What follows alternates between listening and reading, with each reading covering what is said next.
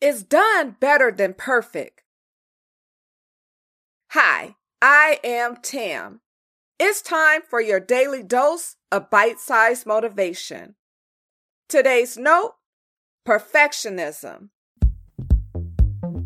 You are listening to the Sincerely Her podcast. This isn't an ordinary podcast. This is a podcast that will help you find clarity and win. Does perfect even exist?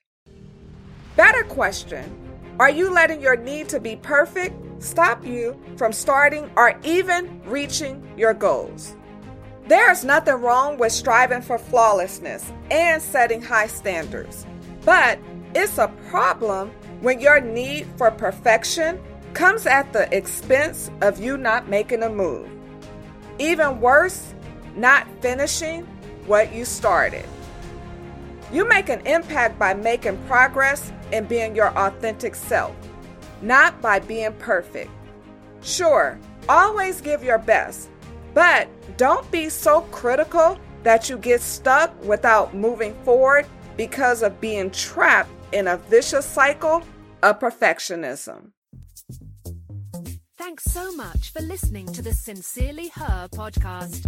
Remember, be you, trust yourself, be happy, travel, be authentic, have confidence, and never give up.